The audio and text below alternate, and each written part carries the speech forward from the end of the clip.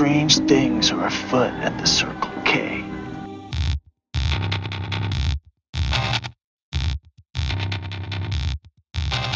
I'm very important. I have many leather-bound books, and my apartment smells of rich mahogany. I'm friends with Merlin Olsen, too. He comes over on occasion.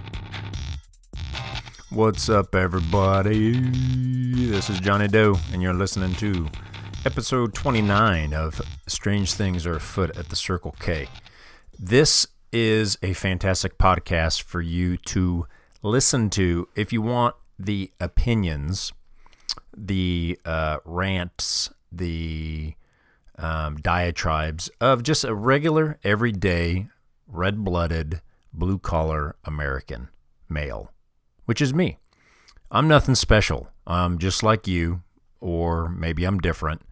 But the thing that I'm not is I'm not a celebrity.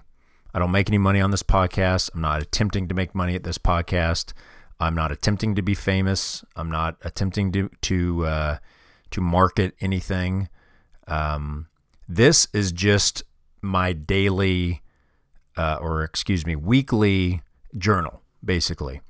And I decided to put it out there for people because I think other people's opinions are good to hear. I enjoy podcasts. I enjoy podcasting. I want to thank everybody out there that's a faithful listener. I have a few out there.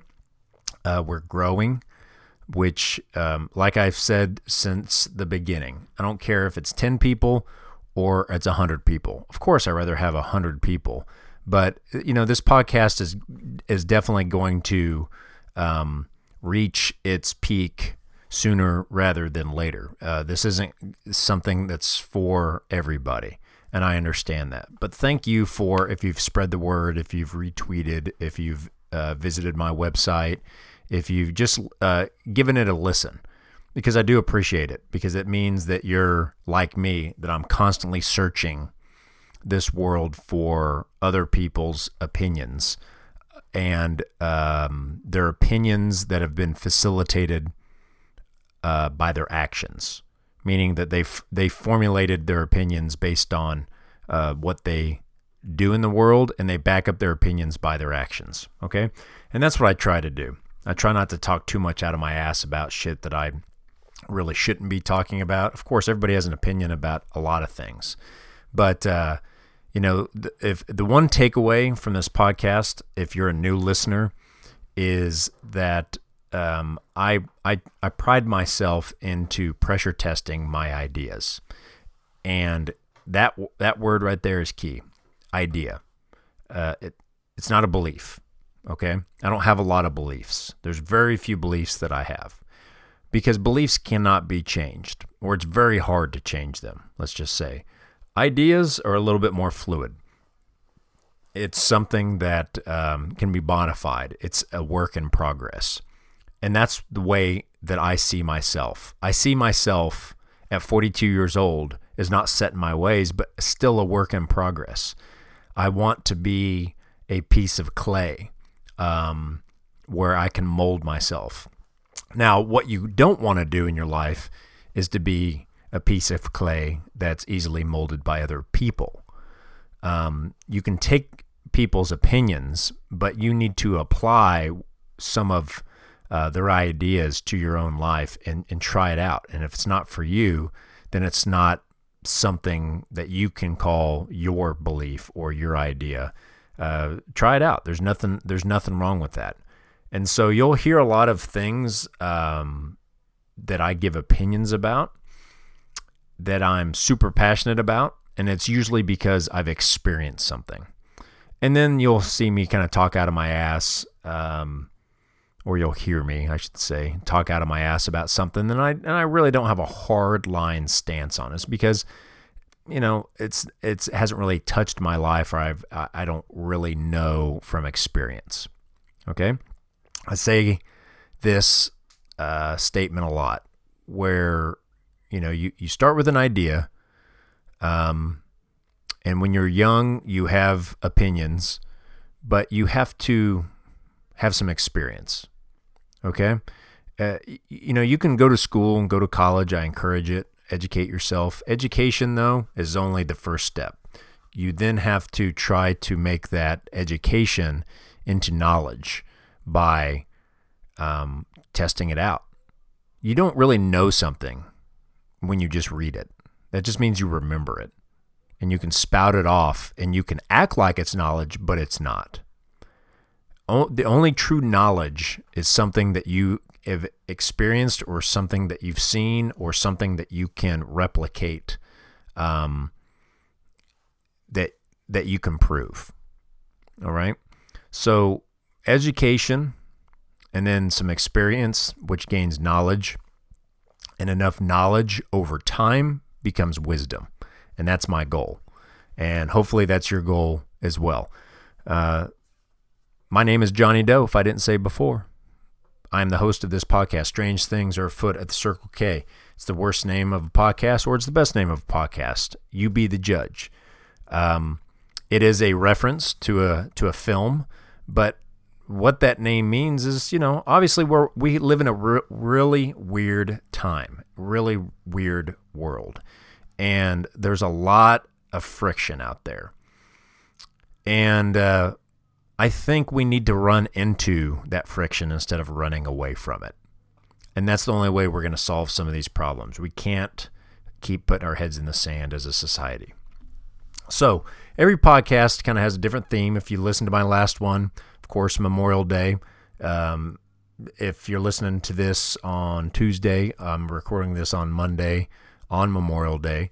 I celebrated Memorial Day. If you listen to my previous podcast, I am a veteran, and not even a previous veteran. I'm currently serving right now.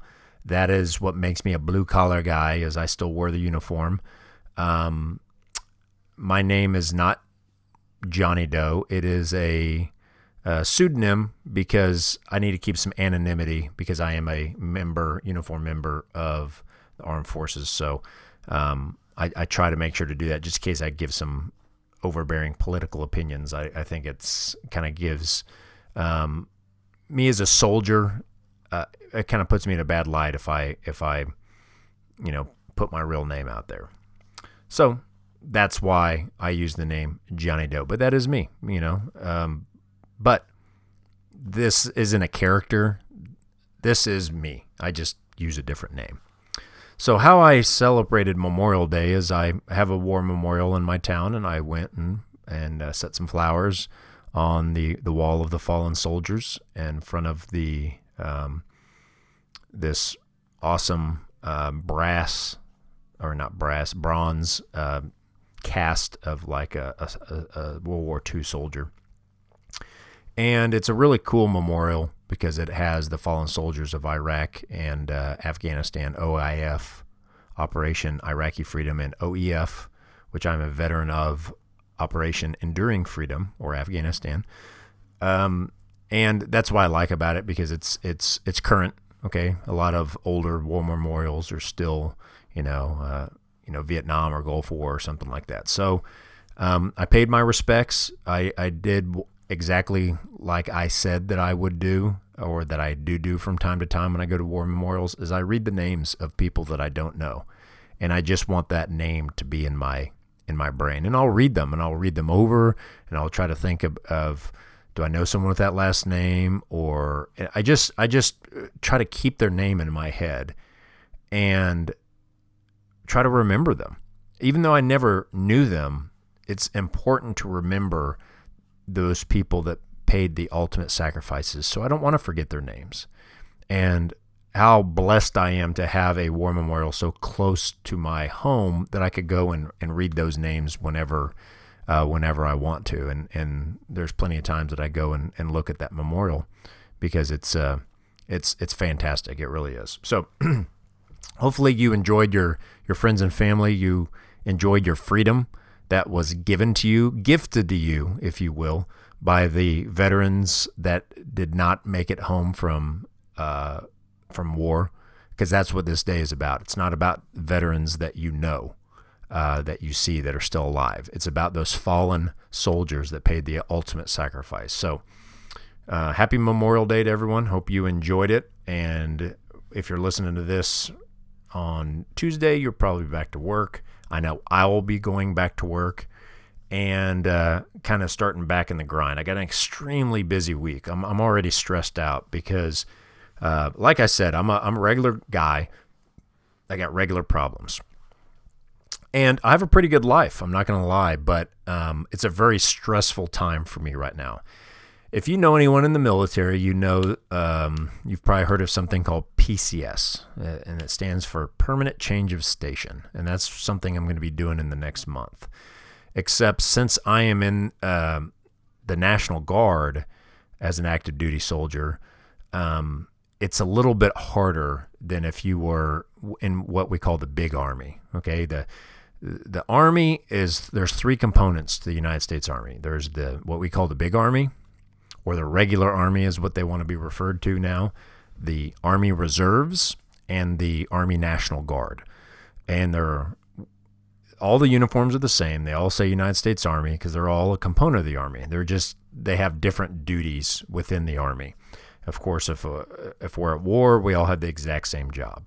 But if there's not a war going on, then of course the National Guard is well known and well regarded as being like the quote unquote state militia in any kind of civil unrest or any kind of natural disaster or anything like that. I mean, just about every movie that you watch, you hear call up the National Guard, like if it's a disaster movie or a King Kong movie or whatever else, because that's our job. We defend the home front, and then we go over and help our brothers and sisters in the regular Army when they need some relief overseas. So I've done both, and I'm a proud member of the National Guard, but I'm actually changing states. I'm moving from the state that I'm in now, which is Kansas, and I'm going to say that now because I'm on my way out. I try to keep some anonymity depending on who's listening to this. But yes, I am in the state of Kansas, which I am not from this state.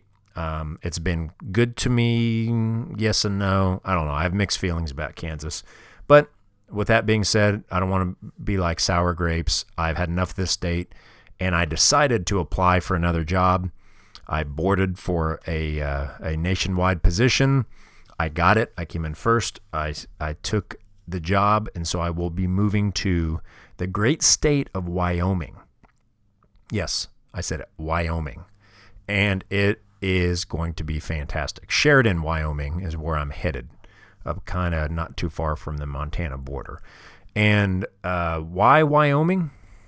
Well, you say why, but I say why not.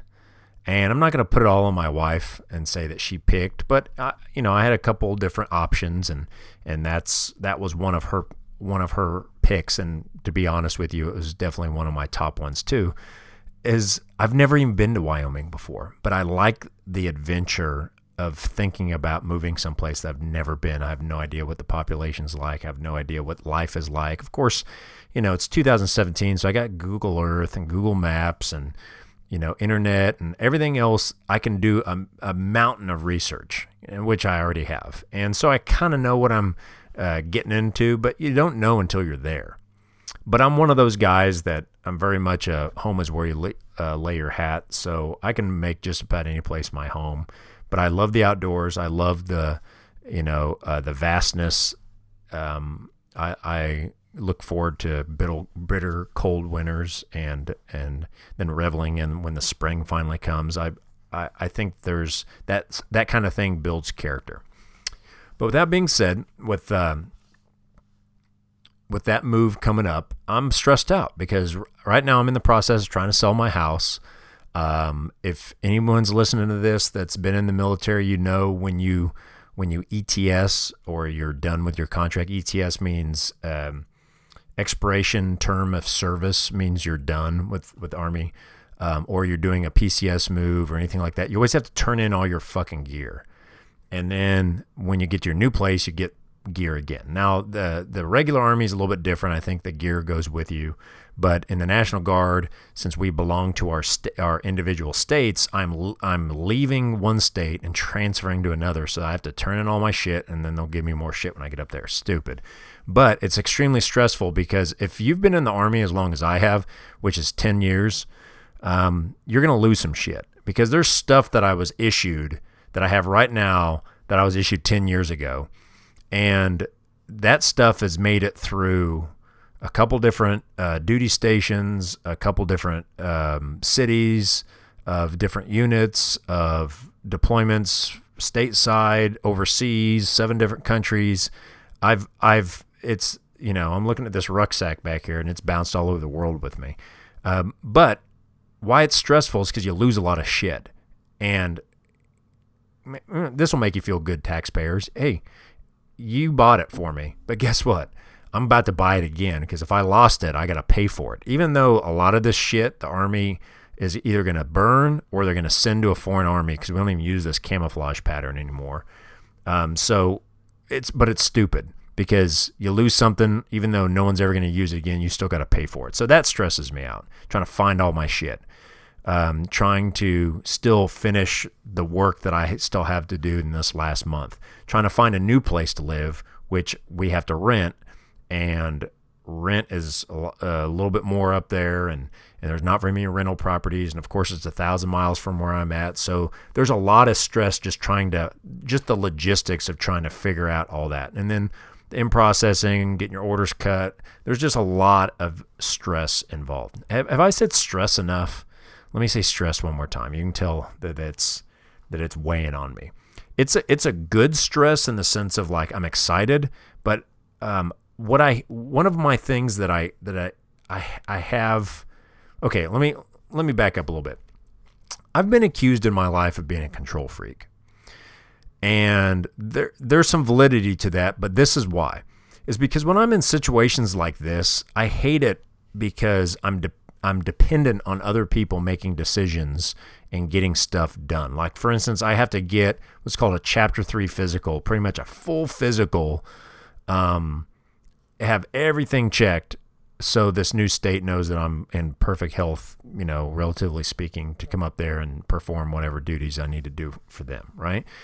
And, of course, I'm going on an Army post, and half the time they either lose your paperwork, or the appointment didn't get scheduled right, or something got fucked up, and so all this medical shit that I should have done last week or had done last week, I've gone there 2 different times and I can't get it done because someone fucked up the appointment. And so I'm going to try again next week. Well, why is that such a big deal? Because I can't start my next process until that medical stuff's done.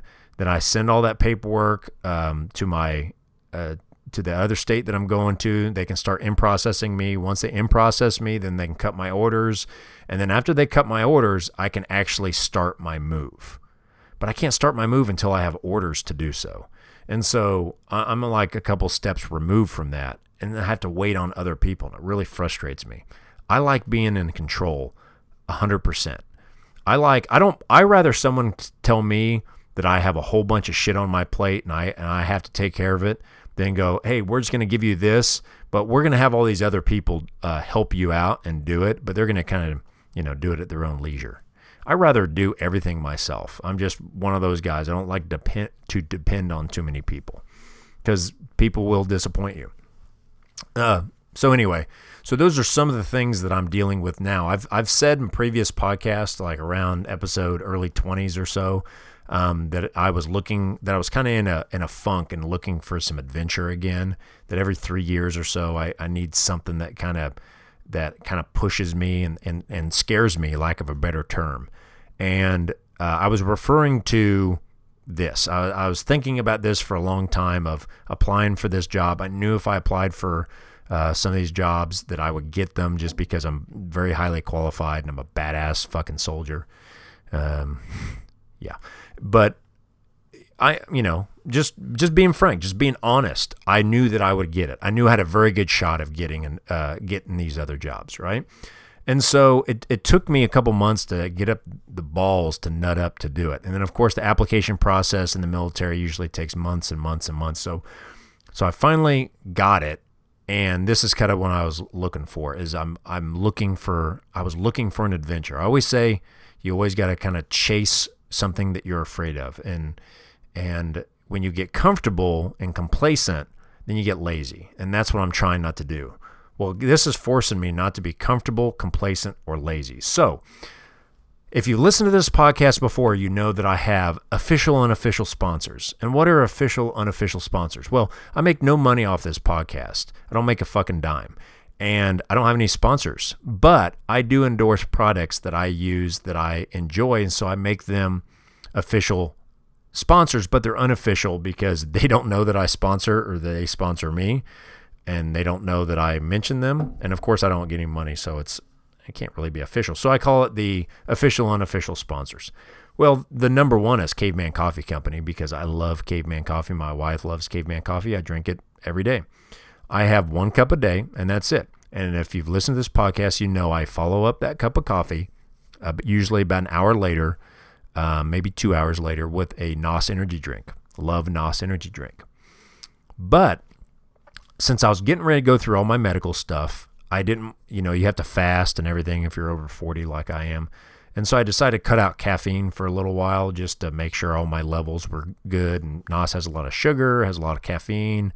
I have to get my heart checked and all this other stuff. So it's just like, let me not throw off my EKG with a fucking whole bunch of caffeine. So I just kind of went cold turkey and just stopped drinking NOS. Well, that was 8 days ago. And even though I'm done with all that part of my medical stuff, I just decided, hey, I've kind of weaned myself off of this. Let's see how far I can make it last. Now, I love caffeine and I love NOS, but it has a ton of sugar, and I just felt like I was getting a little too dependent on it. Even though I only had one a day, I have one sitting in my refrigerator. It's been sitting there for a week and a half now because I haven't touched it. So day 8 of no NOS. So I got to take them off the official, unofficial sponsor list. I love you, NOS, but I'm not drinking you anymore. So tell you what, if there's somebody out there that's with the NOS Corporation, I don't know who it's owned by, but if you want me to get back on the sauce, you better send me some free shit, and then maybe I'll start drinking it again.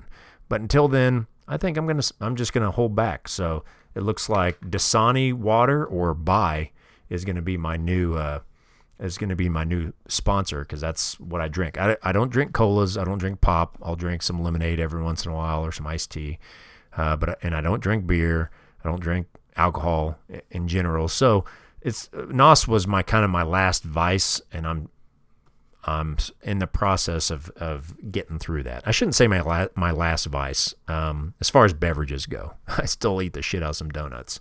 So I'm not a health freak by any stretch of the imagination, but what I try to do is be even keeled. I try to cut out all the really bad shit, and then I don't eat any of the really good shit, and I just eat the shit that's in the middle. And I figured that's, hey, that's how I roll. So c'est la vie, NOS. Okay, so what's this podcast about? It's more of a free-form podcast, but one of the ideas that I had written down in my little log of different ideas that I want to talk about is about me being a overachiever. And it got me thinking because I'm getting ready to move to Wyoming, 1,000 miles away. It got me thinking once I told people that I work with that I took this other job and are moving, I realized that I work with a lot of losers. And this is why. It's because almost every single person that I've talked to tried to talk me out of taking this job and tried to give me some scenario of why it's a stupid idea. For instance, someone will say, have you ever been to Wyoming? And I go, no, I never have. Well, it's this, and this. And I go, okay, cool. Well, have you ever lived in Wyoming? Well, no. Okay. Well, I've visited places before, but I know that I'm not living in a hotel, so living there is always different than visiting. And me living there is different than you visiting or you living there. So instantly I get irritated because people constantly want to sit there and knock something down and say, well, that's stupid. Then people start talking about the other job that I'm getting, or what this is going to be like, and they give every scenario is always negative. They never say, "Oh, that's a great decision. It's going to be great for you." So I get that. And then the other half of the people go, yeah, I would move too, but I got kids and they're in school and blah, blah, blah. And they always give some fucking bullshit excuse. And there's absolutely nothing wrong with staying where you're at and just kind of living somewhere for the rest of your life. There's absolutely nothing wrong with that. But say it, if that's what it is what it is. What I don't like is people do something in their life that they don't want to do, and then they make excuses why they're doing it. Don't make excuses. Yes, I don't have kids, but you know how many fucking thousands of people have kids that move all over the fucking country, if not all over the world? There's tons of people that do it. So don't tell me that that's an excuse. Oh, I can't try to do this because of my kids. People like to incite their kids as reasons for everything. Hey man, I got kids. I can't do that shit. Hey man, you know, it must be nice that you don't have kids, but hey, I got responsibility. It's like, oh, shut the fuck up. You know, you see how these people act, and they're not, you know, Mr. Father of the fucking Year 24/7. But they'll sit there and invoke their kids anytime something comes up. It's like, I got kids to think about. I'm like, you weren't saying that when you're fucking that stripper last night, you know. Take a drip of heroin drip? No, a drink of Dasani, since it's my new sponsor, unofficially. So I've run into that, and why I say I think I'm working with a lot of losers is because my wife, on the other hand, she resigned her position, and of course, you know, she's moving with me, obviously. Well, if it wasn't obvious, it is now. She is moving with me. She got nothing but support and people being encouraging and saying, oh, that's great. Oh, that sounds like fun. Oh, it's beautiful up there, whatever. And it made me realize I'm making the right decision because I'm around a lot of negative people. And it got me thinking about me overachieving in my life. And I've mentioned a little bit about my past on this podcast before, but, and I'll try to sum it up quickly, but when I grew up poor and I grew up in government housing and shitty neighborhood, you're around a lot of people that are quote unquote losers, okay? Or they're burnouts, or they just don't have anything going for their life, and they don't have any way to change it because they're not marketable. They're not in a position to make demands. They're, you know, uneducated, single parents, whatever, and they don't have a lot of status, a lot of pull in society, so they're kind of just stuck. And hey, you know, that was me. That was my mom. That was my family. So I'm not knocking anybody for that being them. But that's just a fact that there's a lot of people in this world that they're just stuck in whatever situation. For better or worse, they're stuck, right? And so when you're around a lot of people that are stuck, like I was when I was growing up, I was around a lot of negativity. A lot of people telling you that you're a loser, you're never going to accomplish anything. People were negative about the world.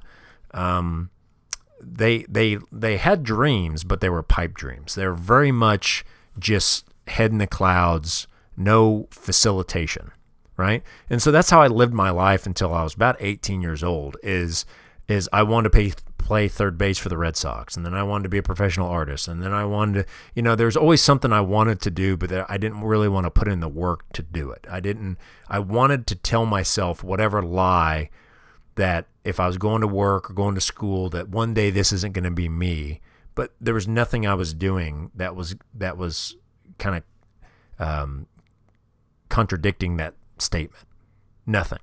I was just kind of stuck in a loop. And, you know, I credit my mom a lot for kind of shaking me out of that when I didn't graduate high school, and I obviously wasn't going to college, and I quit my job because I worked in a restaurant for 2 years, and I felt like a loser because I was like, I don't want to work here, and everyone knows, you know, I didn't graduate, so they all think I'm a loser, and so I just quit my job. And my mom's like, well, you're going to go get a full-time job? Well, you know, what's your plan? I'm like, I don't fucking know yet, Mom. Just, you know, get off my ass. She's like, okay, well, I'll give you 1 week, and you're either going to enroll in school, get your GED, or get a full-time job. But if you stay here, you're paying fucking rent. So you got that hanging over your head too. You get 1 week to make your fucking decision or you're out. And that's when reality hit me for the first time in my life that, oh shit, I just can't sit on my ass and just wait for someone to solve my problems. And within that week, I went out and got a full-time job, applied for a couple different ones, still lived at home probably for, another 6 months or so, paid rent, paid utilities, all that stuff, bought my own groceries, and then I finally moved out. And one thing I realized, when I moved out, of course, is how much shit cost, how much, how hard it is just to make a living. I used to think just, making $500 a month was a lot of money. I was like, oh shit, I can live off that. But you don't realize how much that it costs to just keep the ball rolling. And then at the end of the month, you're starting all over again because you're broke and all your bills are paid, but you're broke. But so you got to make sure to go to work and work twice as hard and pick up overtime and everything just to have extra money to just go to the movies. Famously, I have a story that I used to tell kids that I used to teach in middle school, and I've told young privates this, told my wife, but there for a couple months, I was so poor that my budget, and remember, I didn't grow up in the fucking 70s or 60s or 50s. This is like the late 90s, okay, mid 90s, I should say, mid 90s. My budget for food in 1 week was $10. That's how little money that I had. I was living literally paycheck to paycheck and still maxing out my credit cards on top of that. Within the first couple years of being out on my own, I was filing for bankruptcy. That's how poor I was. And I had 2 fucking jobs. My next low point in my life was when I filed for bankruptcy. I believe I was like 24. I worked 2 jobs for 4 years, and then I quit one of them and was working in a lumber yard full time, and I got laid off from that one right after I filed for bankruptcy. And so when I actually went to bankruptcy court, the judge makes you stand up and explain, like how much money you make, how much your debt is, and they try to see how much they're going to let you not have to pay back. And all your creditors are there to argue why you should be able to pay something. And the judge had me stand up. My lawyer was there, and they said, Mr. Doe, what's your current position? How much money do you make? And I said, Your Honor, I don't make anything right now because I've been laid off my job and I haven't been able to find any more work, and I'm applying for unemployment next week. And all my creditors stood up and walked out of the fucking room. And it's not like I was like $100,000 in debt. I think I filed for bankruptcy and I had I had a car payment and stuff, but I didn't put that on my bankruptcy. It was just a bunch of credit cards. And I think I had, it was like $13,000 or something. Which was stupid if you think about it from a standpoint of there's people that file bankruptcy that, $60,000, $100,000, whatever. This was only like $13,000. But my point is I couldn't even afford to pay my minimums on my credit card bills. So they were, in collections and everything else. That's how poor I was. And so that month, within a month, I got a call back from a really good job. And I'll never forget getting that call back. And I got that call back. It was a General Mills Corporation. And they left a message on my answering machine. Yes, kids, there was something called an answering machine back in the day. Not voicemail, answering machine. Tape, yeah, the whole 9. So why I will never forget that answering machine is because when it woke me up, it was like 9 in the morning or something, and I got up and I hit play on my answering machine to listen to this message of, hey, Mr. Doe, we got your application, everything looks good. We want to set up an interview because you're a candidate, blah, blah, blah. And I'm listening to this as I'm turning the TV on, and right when I turn the TV on, I see a plane fly into the Twin Towers because that was 9/11, 2001. That lady was calling me as the second plane was hitting the World Trade Center. And so I'll never forget that.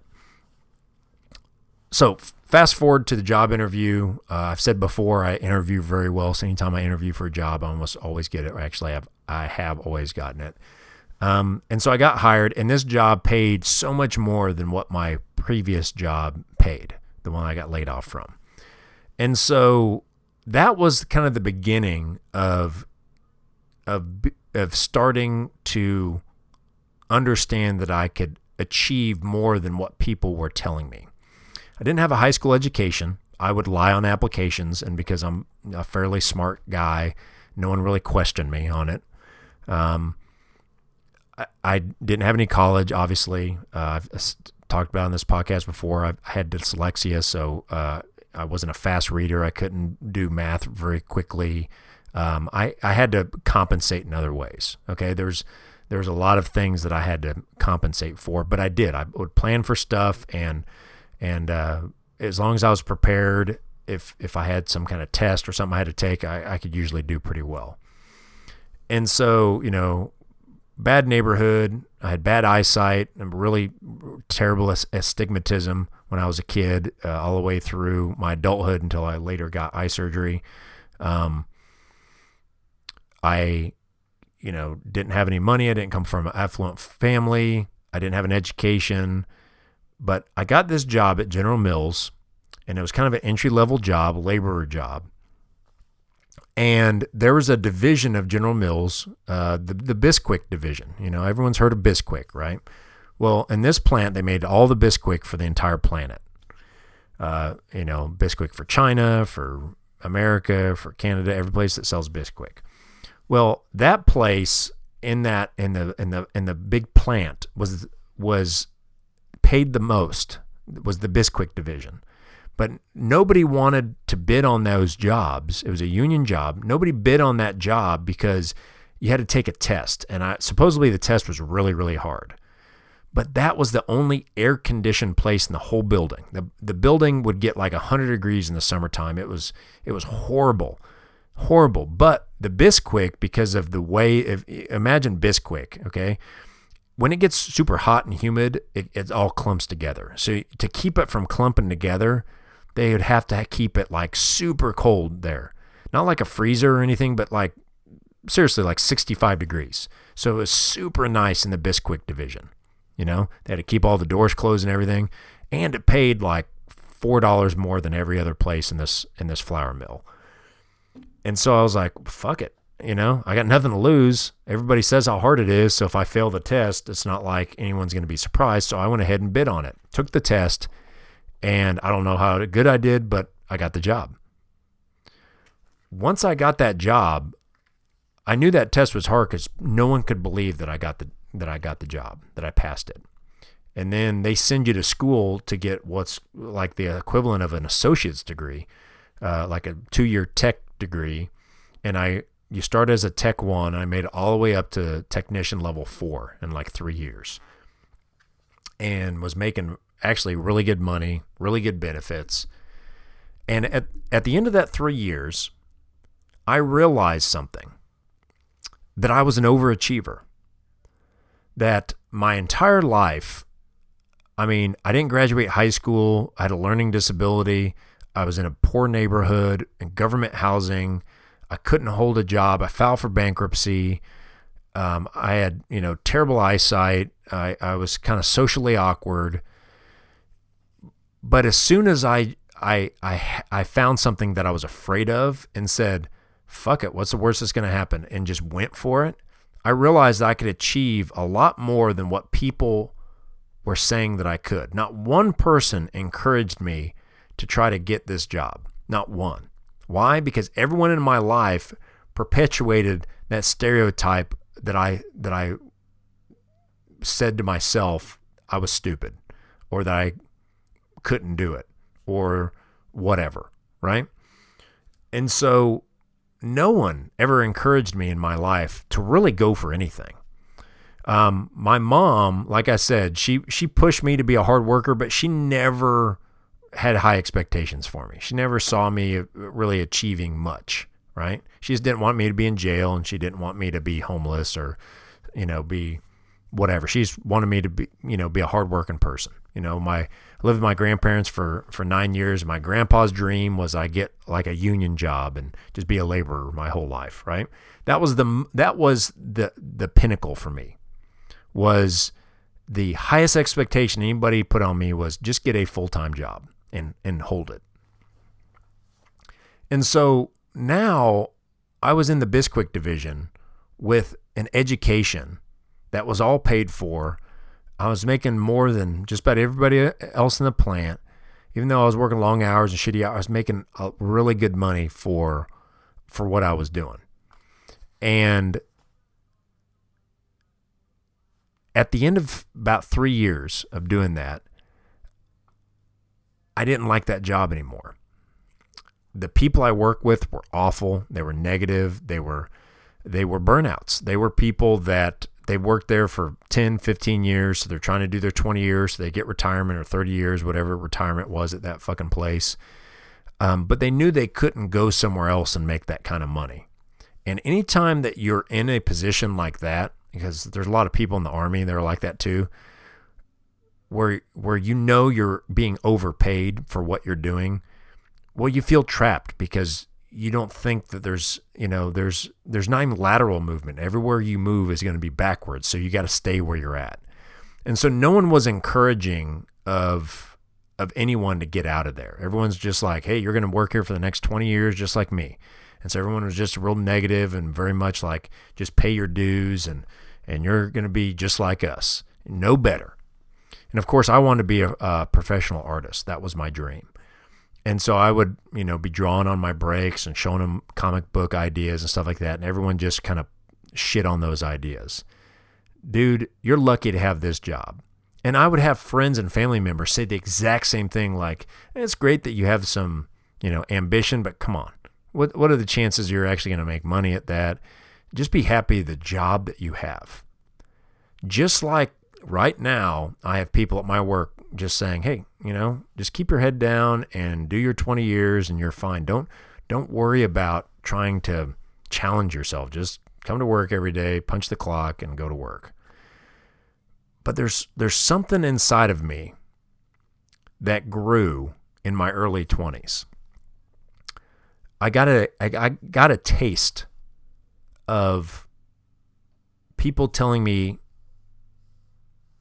that I couldn't do something or not to do it. And then when I would look at them, I would go, okay, should I take their advice? And then I would look at them and go, if I take their advice, then I'm probably going to end up like them. And do I want to end up like them? And most of the time the answer was no. The person that was giving me that advice is not somebody I looked up to. And so when I was working at General Mills in the Bisquick division, I was making good money, and people, just treated me like, you're not going anywhere. You're kind of a slave. And one day I just up and fucking quit. And I said, fuck you. And I literally said, fuck you, because first time I ever quit a job, and I wrote a letter to the plant manager telling them why they don't need to hold this job for me, that I'm never coming back, and listed all the reasons why.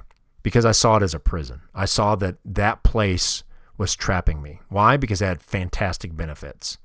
We got stock options, you got free health care, you got life insurance, 401k, really good pay, overtime, double time, triple time for holidays. There was just, got free Bisquick. Is that a good benefit? I liked it. A lot of fucking free pancakes, but I saw it as a social trap. I saw it as, okay, if I stay at this job, I'm not going to grow as a person, because I can't. Because I was working 12-hour shifts, sometimes 16-hour shifts. And I didn't even hardly get to see my family. I didn't get to do anything fun. And I had a lot of money because I didn't have time to spend it. I didn't have time to really enjoy myself. And you only got like 2 weeks vacation. And then you had to be there like 5 years before you got like 3 weeks vacation. And it was just, I didn't like it. I didn't like it because I was in my early 20s, and basically it was telling me, just go ahead and just mark off the next 20 years of your life on the calendar, because this is where you're going to be. Don't make plans. You're going to be right here. And I was like, do I want to do this? Is this what life's about? Is just this? Where you're not challenging yourself, you're not doing anything new? Because there's no new challenges. It was always, you knew what you were doing every day. You're making fucking Bisquick.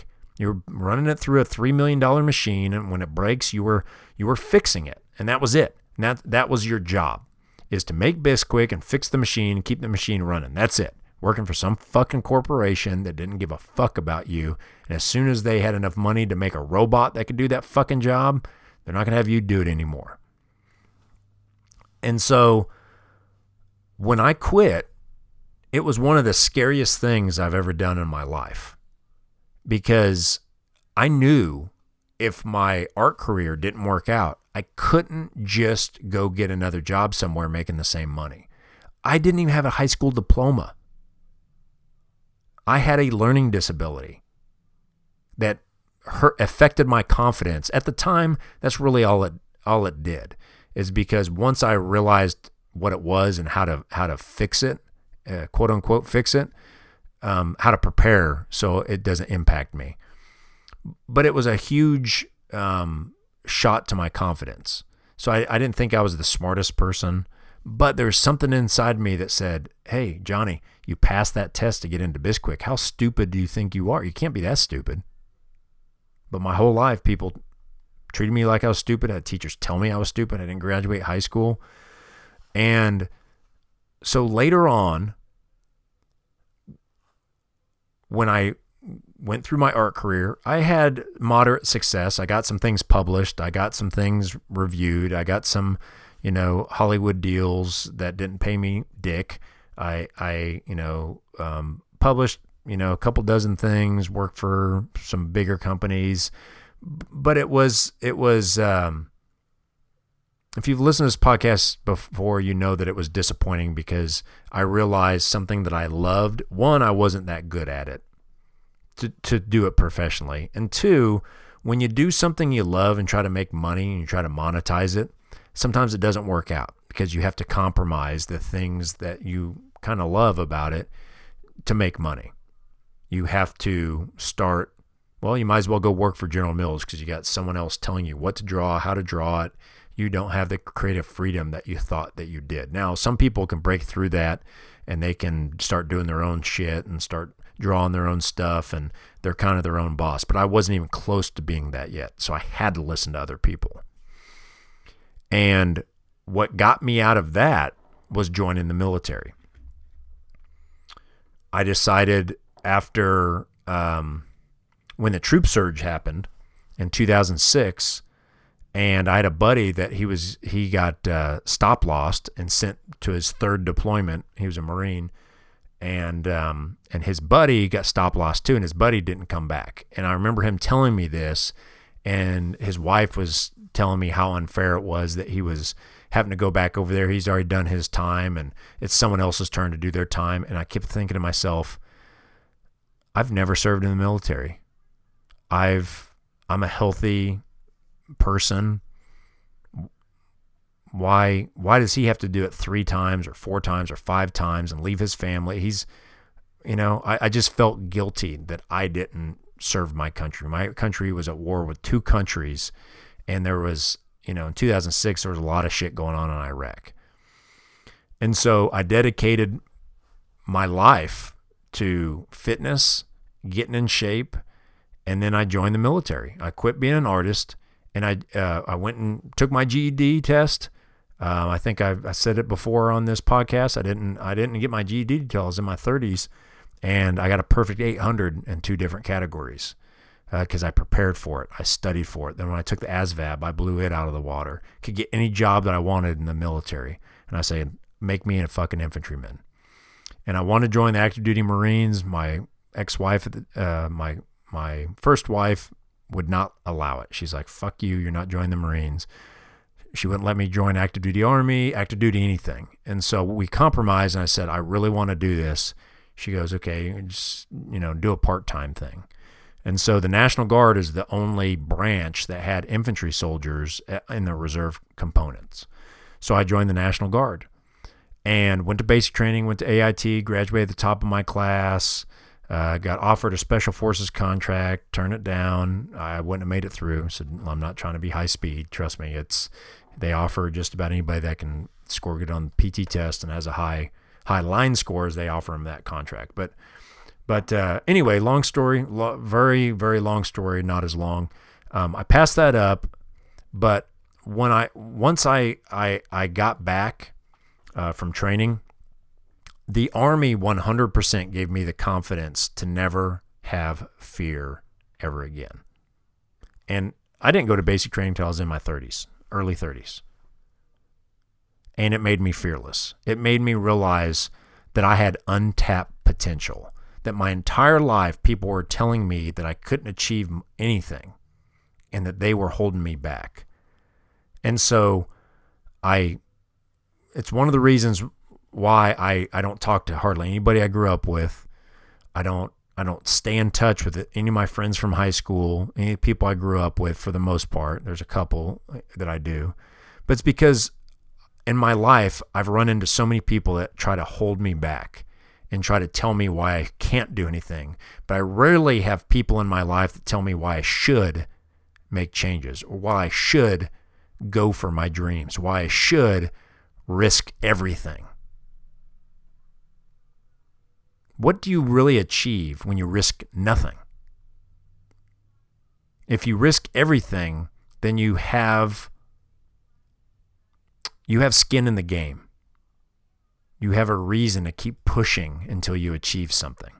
And so when I achieved something in the military and then later deploying to Afghanistan and doing 211 combat missions, being in a sniper section, going to air assault school, doing all these things that I accomplished that nobody said that I could.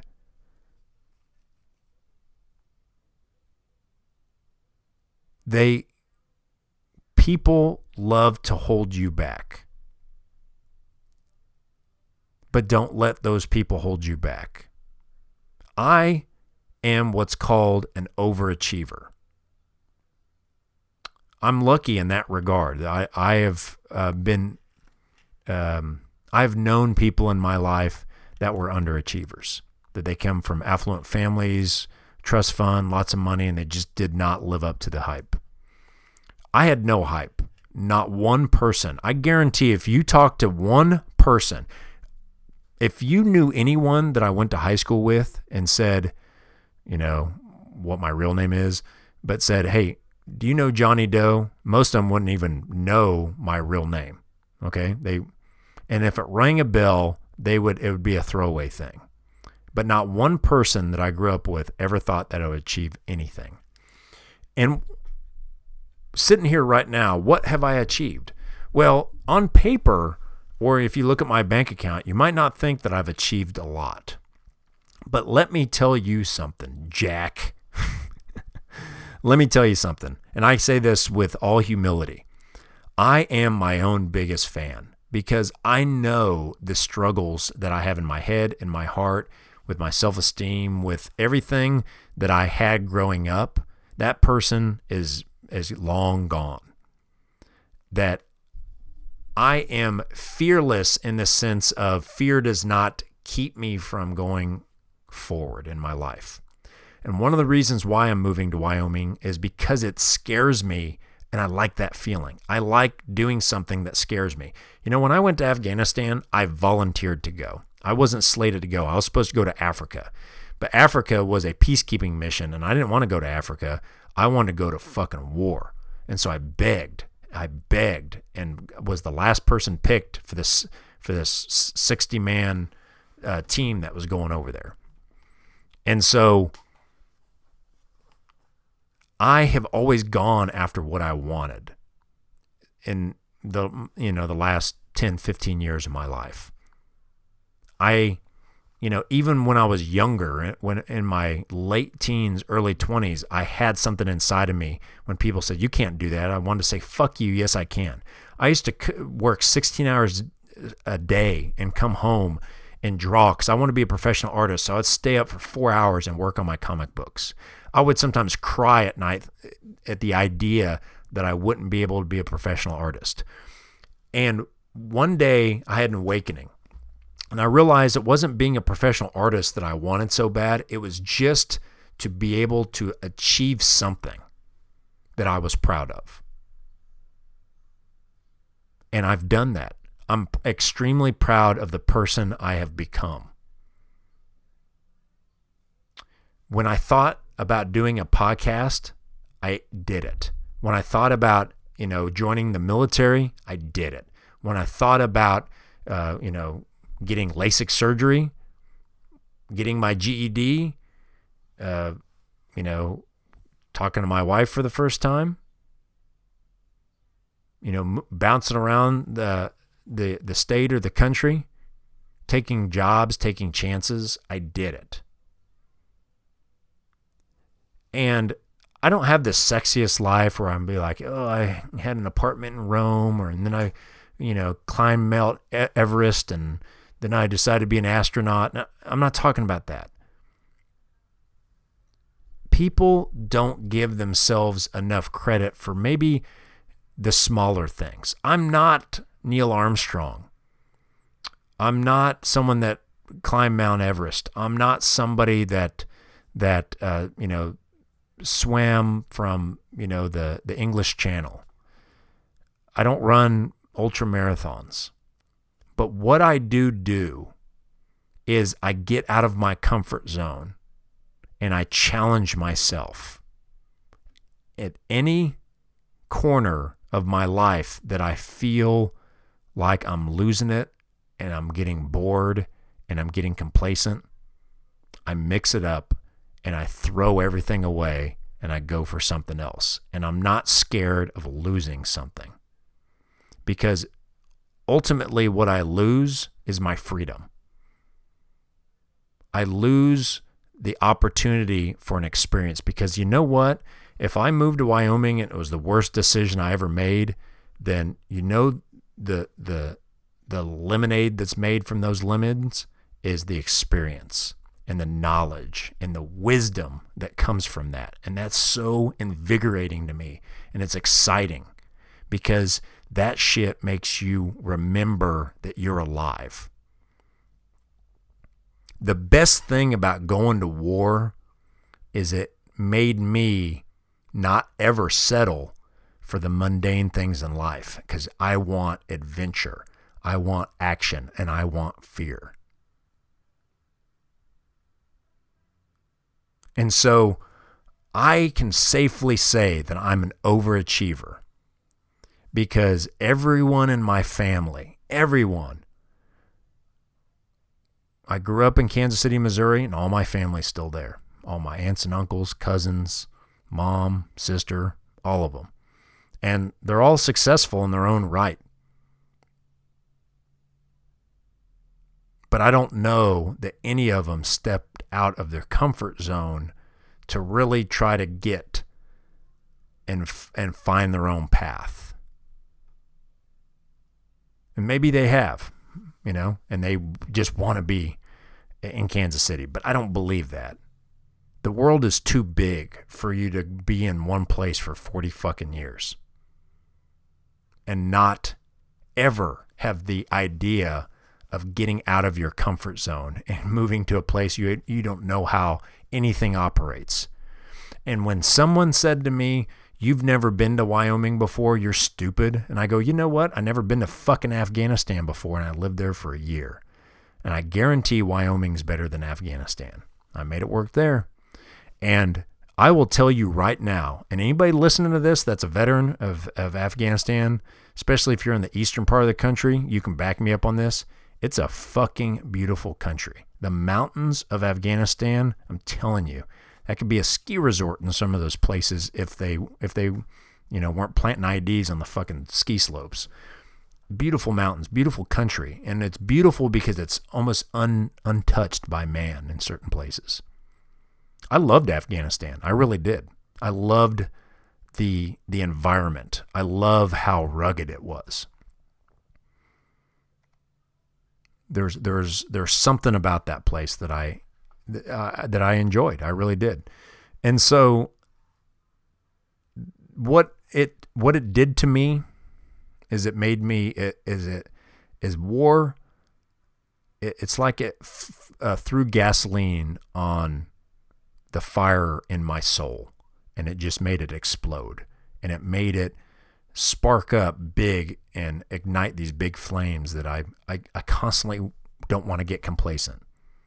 I want to challenge myself, because who knows what I can achieve?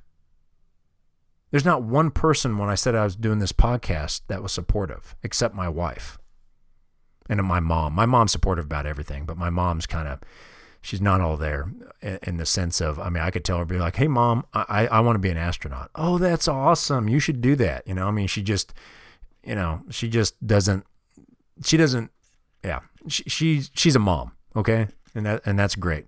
But my mom she's supportive in the sense of she doesn't actually know how hard something is to do.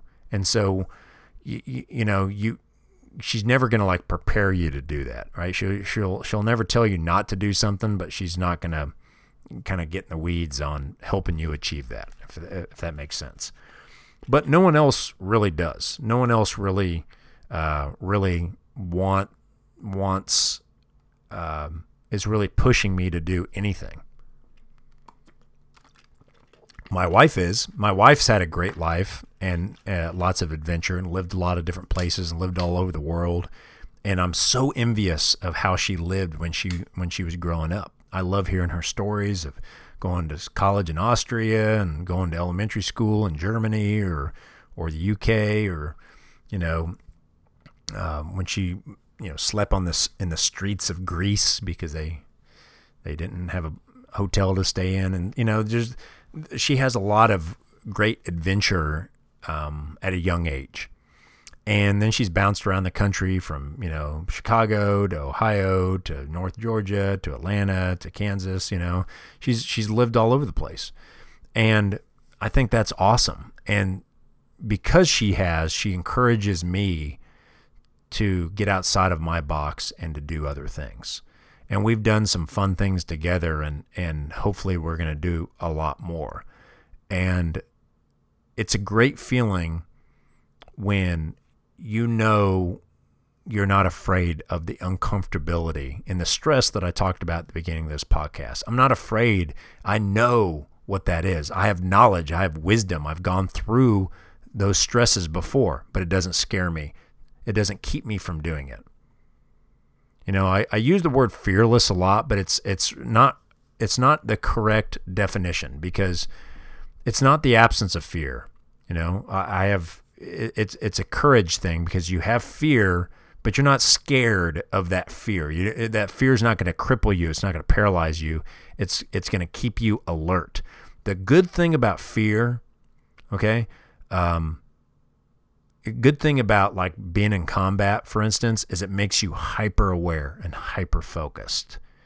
And when you learn to flip that switch and to be hyper aware and hyper focused, you can come back to the civilized world and you can kill it, because there's so many people that aren't. They're just zombies walking through the world, and they're staying in the same stagnant place that they've always stayed, because that's a comfortable place. They stay in the same job, the same marriage, the same kind of car, the same kind of house, the same vacation spots where all the other tourists fucking go. But I told you when I went to Italy, one of the most beneficial things about my trip is I rented an apartment amongst Italians instead of a hotel with a bunch of fucking American tourists. And so it was hard and it was stressful, because I had to figure shit out, but it made it exciting and exhilarating, and I loved it. There's nothing better than just getting lost somewhere and having to find your way. Last story I'm going to give before I end this podcast. This is already getting long, but when I talk about not being afraid, I bought a Jeep recently, And 2015 Wrangler, it's my second Wrangler I've had. I love Jeeps. I'm a huge car nut if you've listened to this podcast before, but Jeep Wranglers, there's just something about them. I love them. The simplicity of them, I love. And this one came with aftermarket headlights that were real expensive, right? Well, one of them had an electrical issue. And all the message boards that I went on that talked about these headlights, a lot of people were having similar issues. So I knew if I sent it back to the manufacturer, just got a new headlight or a new ballast or a new fuse, that I would run into the same problem 6 months from now, because it was just kind of they haven't figured out, they were even going to recall these for a while. They just didn't figure out the problem.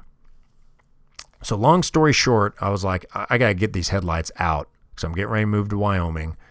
I need to have some good headlights, right? So I decided to buy some new headlights and replace them myself. Now, I'm not a retard. Like I said, I have a level 4 technician certification through General Mills. I don't know if that's good or bad, but I know basic stuff. I know how to turn a wrench. I know basic electrical stuff, but I'm by no means a mechanic, and by no means am I a electrical guru.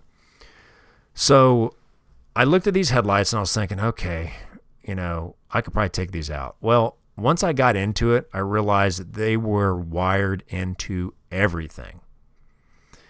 And so let me try to keep this story short. So I started clipping wires and taking these headlights out. And long story short, I got all these wiring harnesses, all these ballasts, all this fucking shit out of the hood of my car and hooked up the new headlights, and the turn signals weren't working. The headlights were working, but the turn signals weren't working, the side markers weren't working, and the horn wasn't working. And I could not figure it out. And I was starting to panic because it got late at night. I had to, I couldn't drive my Jeep that first night because I couldn't figure it out. Next morning, I had some showings in my house, so I had to leave my house.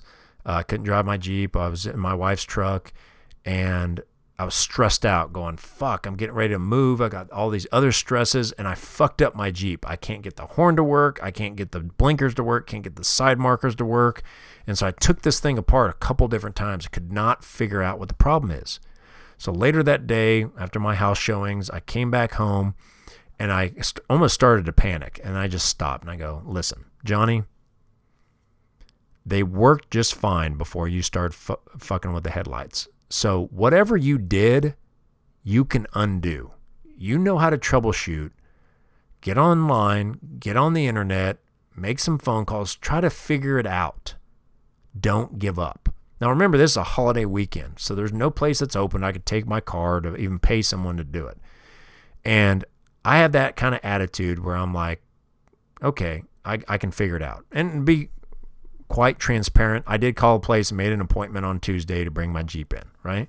But I knew, because this is Saturday when all this is happening, I was like, okay, I got an appointment on Tuesday, the quickest they can get me in. But man, I can't go out like that. I'm going out like a punk. I fucked up this Jeep. I got to be able to fix it. How do I do it? And so I just started troubleshooting.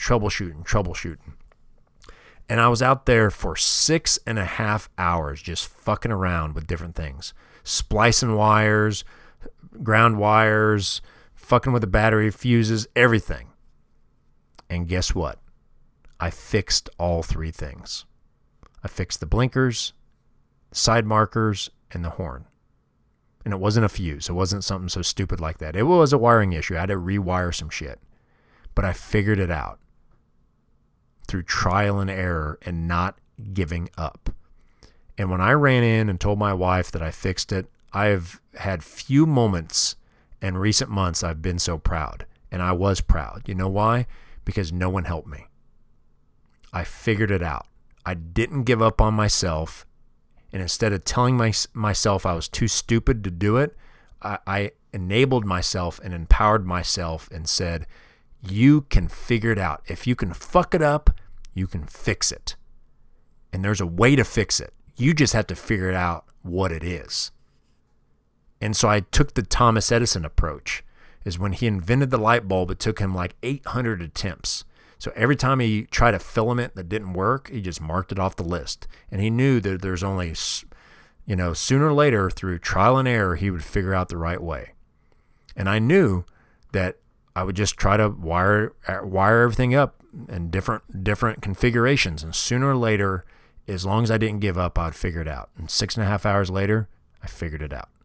So that was a kind of a what's the word I'm looking for? Example. It's not the word I'm looking for, but it was an example of how just to live my life. It was a metaphor of not giving up. That it might be tough, it might be scary, you might have a struggle. I thought I fucked up my new Jeep I just spent 30 grand on. But I didn't. I figured it out. And now I have an intimate connection to that vehicle because I know exactly what I did and what I can do if something happens again. It enabled me. It made me feel like a part of it. I didn't depend on someone else where I got to pay somebody a bunch of money and not even understand what I did wrong or what to do to fix it. It enabled me to take ownership, literally and figuratively, of everything. And know that it's not beyond my expertise. That if another human being can figure it out, so can I. I just have to use the steps that I've always known, trial and error. Okay, so I had to share that story because I didn't think I could fix it, and I did. I surprised myself. So those little victories, those little things that I hang my hat on that make me so proud of the things that I accomplish. So every once in a while, you got to take a win where you can get it. And you got to encourage yourself and give yourself credit where credit is due. Like I said, I didn't climb Mount Everest. I fixed my Jeep. But God damn it, I'm going to give myself credit. You got to boost yourself up.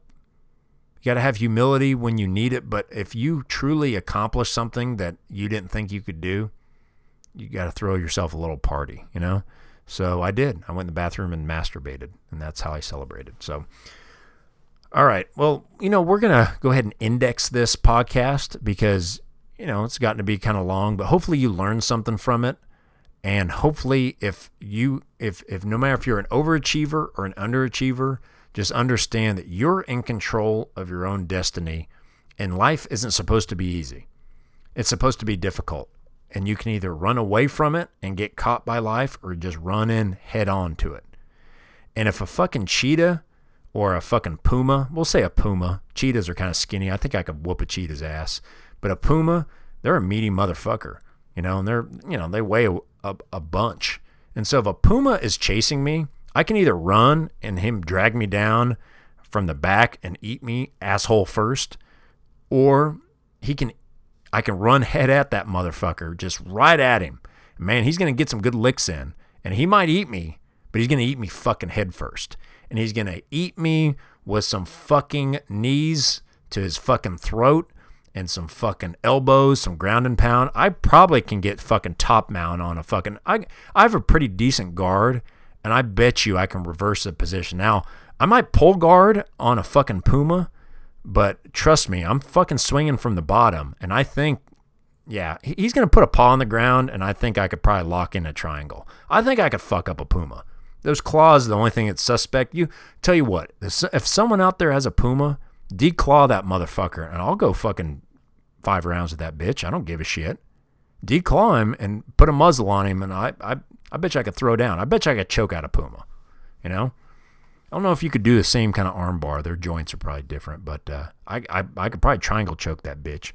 Anyway, my point is, run at the puma. Fuck, this went off the rails. All right. Till next time, everybody, thanks for listening. Thanks for the support. This is the 4th consecutive month of having more listeners every month than I did the last. So thank you very much. And till next time, peace out, everybody.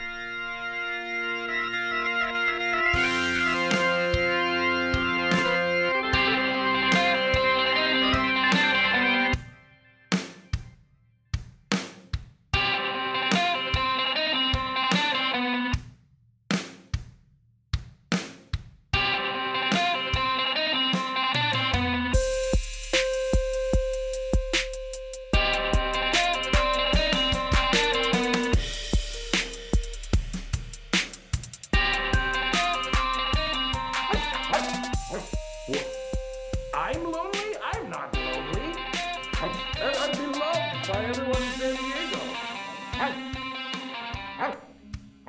Wow.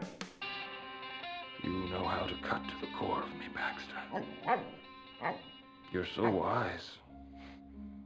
But like a miniature Buddha covered in hair.